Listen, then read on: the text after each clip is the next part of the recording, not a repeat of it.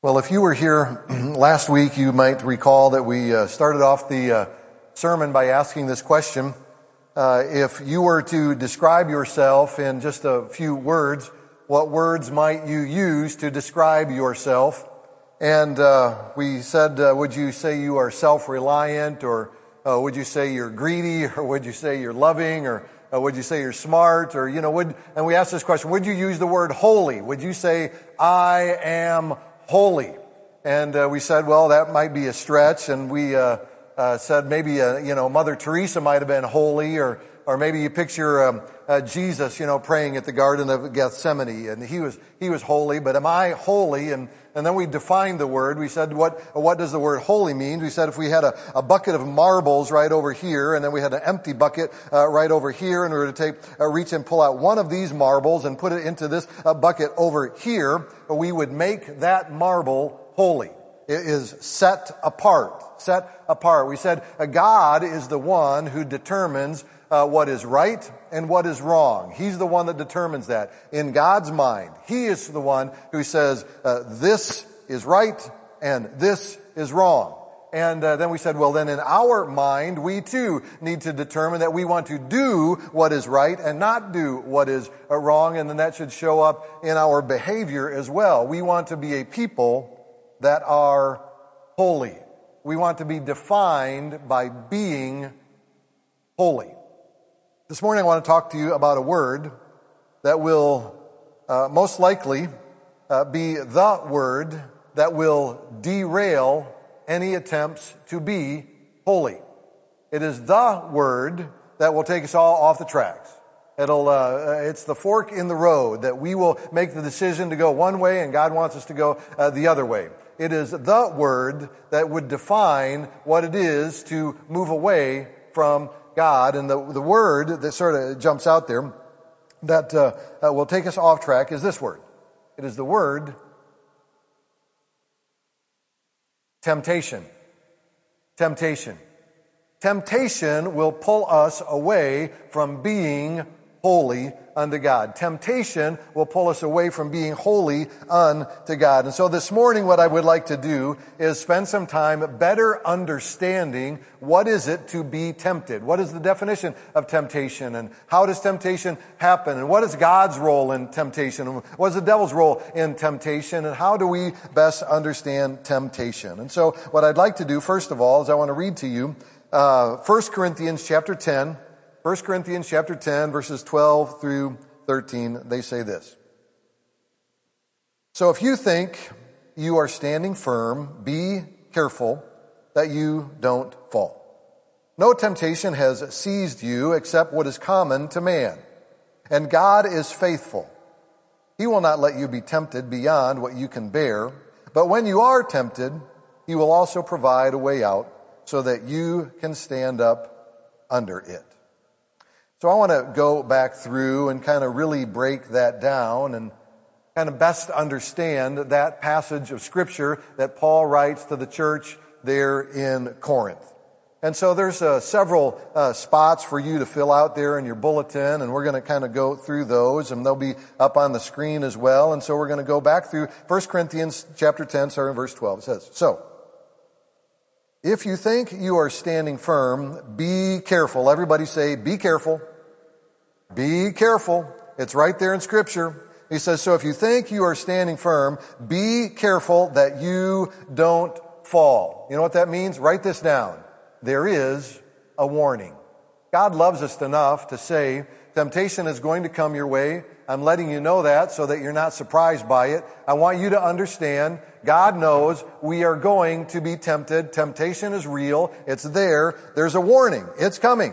There's flashing lights. You ever been driving down the road and you see that little orange triangle that says, road work 2 miles ahead, left lane's going to be closed 3 miles ahead. And you see that and say, oh, They're trying to let me know something's coming up here. And you get a little bit further. 1 mile ahead, there is the one lane, right? 1/2 mile, 500 feet. There's going to be, all of a sudden you see all those flashing cones up there and you see the traffic beginning to merge. Those warning signs are there to help you get in the right lane, right? That's why they put those things out there. You see the other sign that says, there will be a fine for going too fast in this area. There's a warning. There's flashing lights. They're trying to let you know something's going on up here ahead. God says, hey,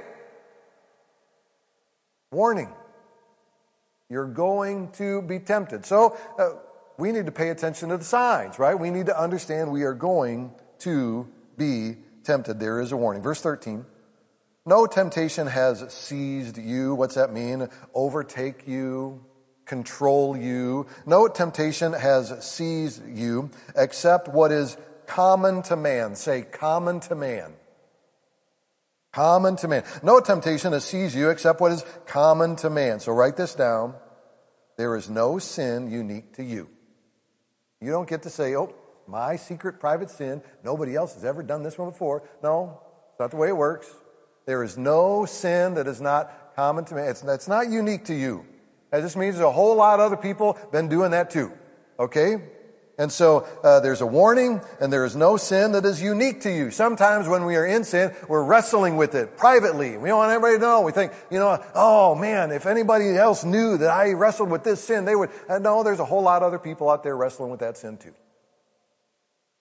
So, temptation. There is a warning about it. There is no sin that is unique to you. And God is faithful. And God is faithful. We just read that. And God is faithful. God will not abandon you. He does not leave you there to squirm. Listen to this. He doesn't leave you there to squirm. Sometimes in life we feel like, man, I'm just all alone in this thing. And I wrestle. And why do I have to wrestle with this all by myself? And why doesn't God rescue me from this? And He doesn't abandon you to leave you alone to just kind of, well, you figure it out. That's not the way it works. That's not the way temptation works. Temptation, He warns us, you're going to experience it. It's not unique to you, and God will not abandon you. And then He says, He will not let you be tempted beyond what you can bear. There is a line that God will allow you to be tempted up to, but God will never allow you to be tempted beyond that line. Temptation is real, and He tells us it's real, but God will not let us be tempted beyond that line. But when you are tempted, He will also provide a way out. There is, write this down, there is a way out. There is a way out. There is a way out. There is always a way out. I want to show you a picture of one of my childhood heroes. All right? Now, I don't know if you guys were faithful, and maybe you remember this, and at the Batman Robin, right? Do you know the song? Some of you guys are old enough to know it.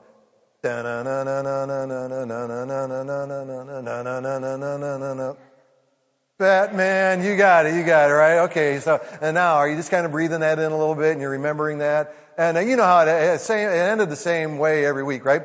Tune in, same what? Bat time, same bat channel, right? And you know what happened at the end of every single episode, and there was Batman and Robin, and they were all tied up, or they were in some form of peril that was coming their way. They were going to be snuffed out by the Riddler, or they were going to be joked by the Joker, right? And Mr. Freeze had them right in their array right there, and something bad was going to, and then seemed like every other week, right? They were in this place where there is no way they're going to be able to get out of this situation. This time, could this be the end? Tune in next week. You got to find out. Oh no, are they going? But what did Batman always have? He always had his utility belt. He had his utility belt, right? And what was inside of the utility belt? You name it. Hey, I don't know if you remember the movie of Batman when he was on the ladder of the helicopter over, and all of a sudden the shark was on his leg, and he reached in his belt and he pulled out shark repellent in his belt. I mean, who doesn't carry that, right? The shark repellent in his belt. And there was always, it was in his belt, no matter what the situation was, no matter how he found himself, there was always a way out. God says, when it comes to temptation, I have given you everything you need. There is a way out. So when it comes to temptation, we learn that there's a warning. It's going to happen. We're going to be tempted. There is no sin that is unique to you. God will not abandon you, and there is a way out. I want to read to you book of James, chapter 1, verse 13 through 17. It says, when tempted, it's going to happen. When tempted, no one should say, God is tempting me. For God cannot be tempted by evil, nor does he tempt anyone. But each one is tempted when by his own evil desires he is dragged away and enticed. Then after desire has conceived, it gives birth to sin, and sin, when it is full grown, gives birth to death. We're going to break that down. We're going to learn some more about temptation. Temptation will derail you in your pursuit of holiness. And so he starts off and he says, when tempted, no one should say, God is tempting me, for God cannot be tempted by evil, nor does he tempt anyone. So write this down and there in your bulletin. It does not come from God. Temptation does not come from God. God doesn't tempt you. In fact, verse 17, and James, if we were to read down a little bit further, it says, every good and perfect gift is from above, coming down from the Father. Everything good comes from God. God does not tempt us away from him. God doesn't do that. So, we move forward in the verse. And it says that, but each one is tempted when by his own evil desire. You know what it does? It taps into your desires. Temptation taps into your desires. It taps into your desires. Old habits.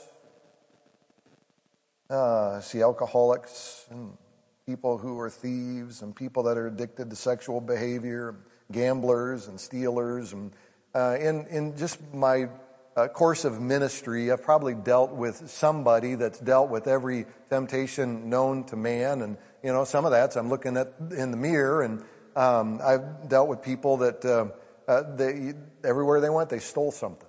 Everywhere they went, they stole something. They were just always stealing and stealing and stealing. It was just a part of who they were, and they had to overcome that and work through that. I've dealt with people that were addicted to all kinds of drugs and alcohol, and they've had to work through that. I've worked with people that are addicted to pornography, and they've had to work through that. And all these different things. And it's there, and it's always relentlessly, and it looks for the crack in your armor, Achilles' heel. It tries to find that place inside of you. It's going to tap into some part of you that all of a sudden this sin is more enticing than any other one.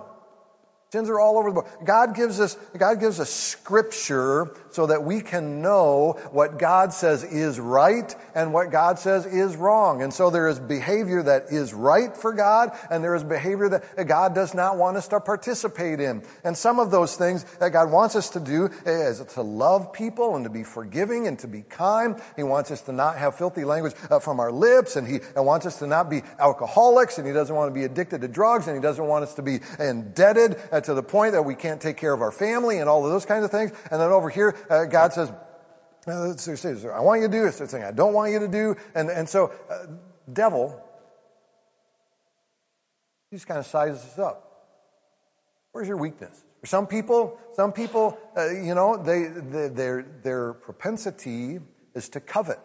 And they want what other people have. And they want to have more of it. And it's always got to be bigger and shinier and brighter. And so if they have to go into debt to get it, they'll pursue that and they'll go after it. And for some people, that's just not your thing.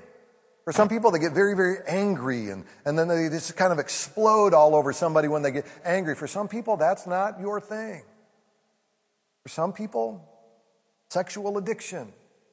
They just find themselves making them way down a deep, long, dark tunnel. And some people, that's not their thing. For other people, you fill in the blank. You know who you are. You know what you wrestle with. You know what You know what the devil holds out there? The lure. He's dragging that thing right in front of your nose. And there's something. Some of them will go by and you say, that's fake, that's fake, that's fake. But there's some of them that you're going to see that and you say, oh, that's me. My temptation is to cheat or steal or lie. My temptation is to, whatever the case might be, it's coming toward you. It does not come from God. It taps into your desires. He goes on and he says this. He drags, says he is, when we fall for that, we are dragged away and enticed. It drags us from God. Pulls us from God. He sets the hook, Satan does, and then he pulls us away from God. It drags you from God. It pulls you away from God, and then it does this. It entices you. It entices you. Write that down. It's not, hey, it's time to sin now. Cheat now. Lie now. Steal now. Doesn't work like that. It's enticing. It's enticing. It's alluring. It's subtle. As we don't think, we think in our own mind, God really doesn't care about that. Or I should be able to get away with that. And, this is just one of those things. And it's subtle. And it's alluring. And it's enticing. And it's not over the head with a brick. It's just sort of, Satan's good at his job. He kind of dances that thing out there and gets our attention. Entices. It's not blunt. He entices. Then after desire is conceived, it gives birth to sin. And sin, when it is full grown, gives birth to death. It has a goal. Temptation has a goal. Temptation has a goal. The devil has a goal, and that's to trick you into sin, to drag you into sin, to pull you into sin, to entice you into sin, because when we sin, we are separating ourselves from a holy God that loves us and cares about us. And we all of a sudden begin to believe that the devil is more attractive than a God the Father. And we start to fall for the lie and we pull away from God. It always has a goal, and that is to force us into leaving and walking away and living a way that God doesn't want us. And so temptation, when does temptation come our way? When are we most vulnerable for temptation? When does temptation come at us? Temptability quotient, okay? Temptability quotient. We're going to move through something here, and you're going to have, you can see there in your bulletin, you got this whole thing. There's all these words, and they got a little scorecard right there, and we're going to print these. We're going to mail them out to everybody so that they know about you later, and we're going to put them on the big screen up here, and we're going to call you out in front of everybody, and we're going to embarrass you, and we're going to point our finger, and we're going to laugh at you because you sin and we don't, and so we're going to do that. But here's what you're going to do. On a scale of 1 to 10, you're going to do a little self-score, a little self-evaluation there, okay? And so on a scale of 1 to 10, you're going to write in the number, and you're going to tally that number up in just a few minutes. On a scale of 1 to 10, and so number 1 is this. Here's the way the scale is going to look. Physically. And so are you tired or are you energetic? When you're just kind of doing life right now, on average, physically, are you tired? If you're really tired and dragging all the time, you give yourself a number 1. If you are energetic and life is fantastic and you just can't wait to get up every day, you give yourself a 10. Wherever you are on that scale, you can see how that works. That's what, or we're just going to go through this thing. And so you write down that number there, and we're going to tally those up in a little while. This is called the temptability quotient. Temptability quotient. So, tired, or energetic. Next one. Emotionally. Are you down or are you encouraged? Emotionally. When you're just kind of sitting in your quiet place, or maybe when you wake up in the morning, maybe you're sitting there having a cup of coffee and you're just kind of thinking about what's my day going to be like, and emotionally, am I down or am I encouraged? And so you write your number in there. Mentally. Are you discontent or are you content? And you're challenged at work. It sounded like, Wayne, bless your heart, brother, that the crossword puzzle is not my DNA. But when I hear you talk passionately about crossword puzzles, it's kind of like, Wow, that's really good. That's really good. That's really good. And so, where are you? Where are you? On your mentally, are you discontent or are you content? As your work or your family or your life and the disposition in life, where are you mentally? Discontent or content? Discontent or content? Spiritually, are you empty or are you growing? Are you empty or are you growing? Empty would be, I go to church on Sunday, and I don't really think about it again until next Sunday. And I really don't think about it again until somebody from the stage kind of tells me what I should be thinking, and then I go, oh yeah. Okay, that's empty. Spiritually. Empty, growing, actively participating in, I want to be more like Jesus. Empty or growing. Temptability quotient. Geographically. Are you alone or are you near people and loved ones? Geographically. COVID, it sort of jumps up and demands we must be alone and we must social distance and we must separate. And so temptation, we will encounter temptation. And we're discovering that in COVID, people are being more isolated. And because of that, drug addictions are going up and suicides are going up, and some of that just taps right in the fact that people are alone. People are alone. Geographically, are you alone or are you near? Write that number down. Relationally, are you cold or are you warm? Relationally, you're separated. It might be living under the same roof, but you're separated. Or are you warm? Make sense? Guys, make sense? You understand what that is? Internally, are you sad or are you happy? Internally, are you sad or are you happy? Write that down. Think about that. Personally, are you unsure or are you secure? Unsure or secure? A lot of things coming at you. You're not sure what's going on. Or are you secure? My faith is strong, good. Whatever happens, come my way, I'm still with God. Personally, unsure or secure? Secretly, are you angry or are you forgiving?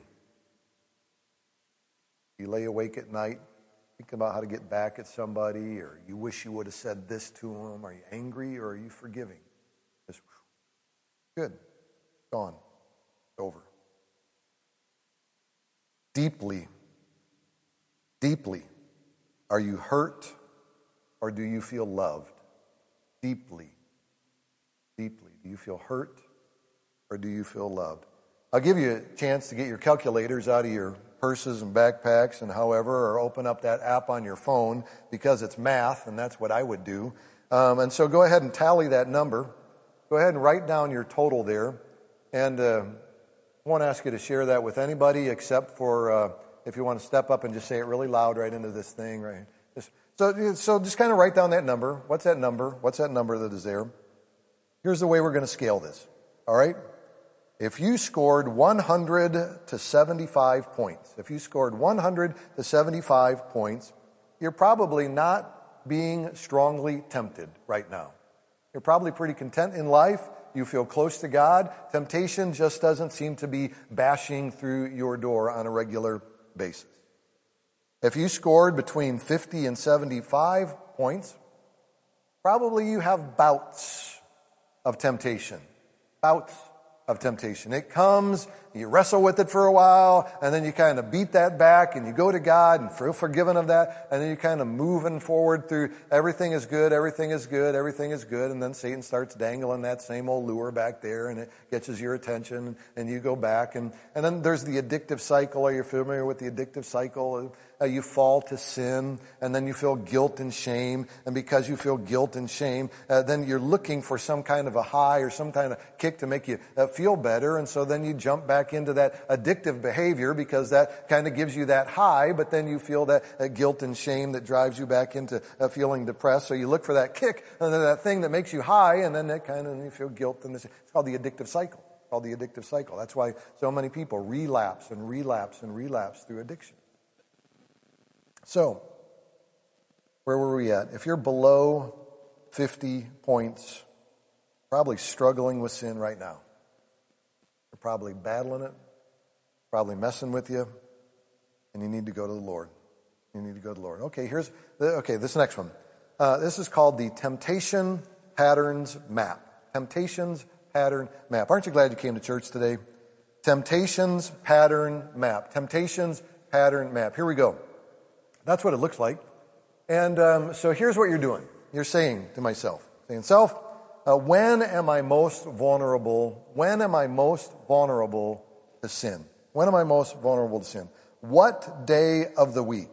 Is it, every Wednesday I know I'm going to be going into that meeting and, those people are going to be there and that's when my temper's going to get out, and whatever. When are you most vulnerable? Was it, Friday night? I'm going to be going to that place and those people are going to be there. And when I'm around those people, I kind of take my whole God life and I fold it up and I put it in my pocket back here and so that I can live my no God life over here. And they see me be that person and then I tiptoe out of there and by Saturday at noon, I'm trying to unfold and press out all of those wrinkles and get my God life back on. Where is that place that you might be most tempted? Is it when you're doing your taxes and they ask you how many exemptions you have, or what your income is? Is that where your temptation spot is? Is it when you're balancing your checkbook or, is it when you go into your workplace and there are people there? Where is that place? Where's that place? Where is that place? What day of the week? What Monday, Tuesday, Wednesday, Thursday, Friday, Saturday? Where is your biggest battle with sin?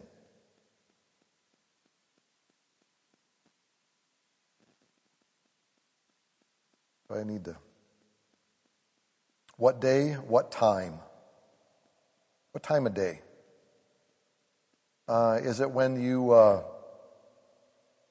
get to leave the office and go out to lunch, or is it when you get to go to work and you look forward to going to work because you know that there's going to be something there that's very enticing to you? And what time? What time? What time do you find yourself struggling? Is it morning, lunchtime? Is it afternoon? Is it early evening? Is it late at night when nobody else is around and has any idea of what you're doing or what you're up to?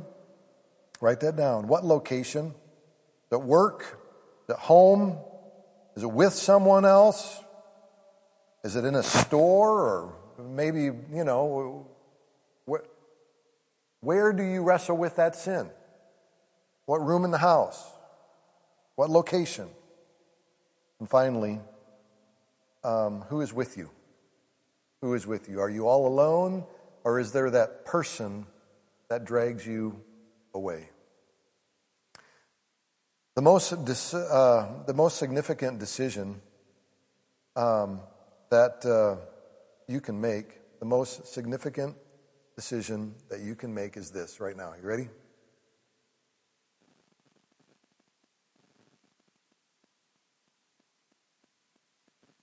What are you going to do about it?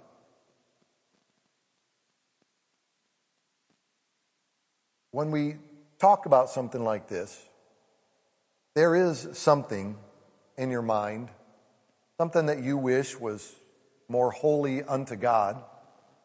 And we can kind of navigate that and think through that. And one of two things is going to happen. You've been given new information. You're either going to act on it or you're going to ignore it. You're either going to act on it or you're going to ignore it. There's two contributing factors. There's a loving God that's calling you unto Him. And He's saying, now that you're aware of it, let's deal with this. It's not unique to you. I've been around since I created Adam and Eve, and there's other people been wrestling with this same thing. And that dirty devil, he's tried that over and over and over again, but I kicked him in the teeth, and I stomped his face on the cross, and he's dead, and he's gone, and he's nothing compared to me. I can deal with this. I am God. Come to me with it. And the devil is over here, and he's going, he's a liar. He doesn't love you. He doesn't care about you. Think about how good you feel when you're in the middle of your sin. You don't want to have any self-control. You want to have self-indulgence. That's the devil. But what do we do? What do we do?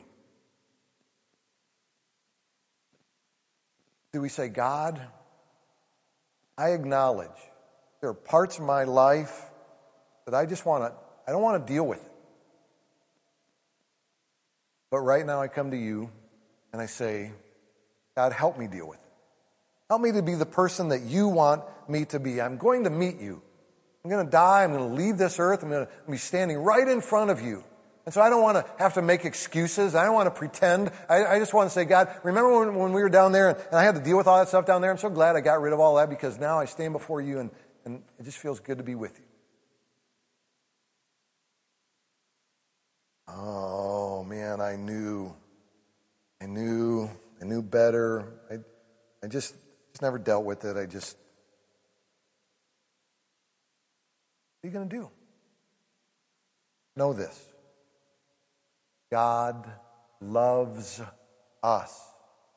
We are his children. When your kids come to you, do you push them away? Or do you want to climb right up into your lap, give you a hug, say, I love you? God wants us to go to him. When our kids made mistakes, correct them. We help them. We communicate to them. We love you. Yeah, mistakes. You should have seen what I did when I was a kid, right? Come up here. I love you, right? That's what God wants us to do. He wants us to go to him. We're going to conclude right now in just a few moments of silent prayer. I'm going to pray us through some things, and then we'll be dismissed. Let's pray. Father God, thank you for the warnings. Father, we can see in Scripture that you've already dealt with our enemy, but he's good at what he does. Father, help us to not run from you, but to run to you. So, Father, right now we come to you and we confess our sin.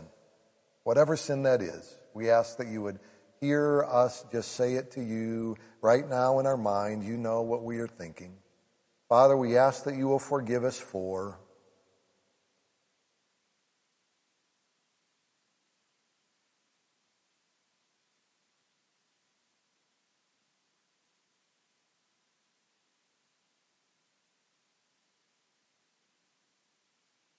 Father, we know that you don't hold any sin against us when we confess it to you, and that you make us right and pure before you. Father, help us to do what we need to do to be more like you.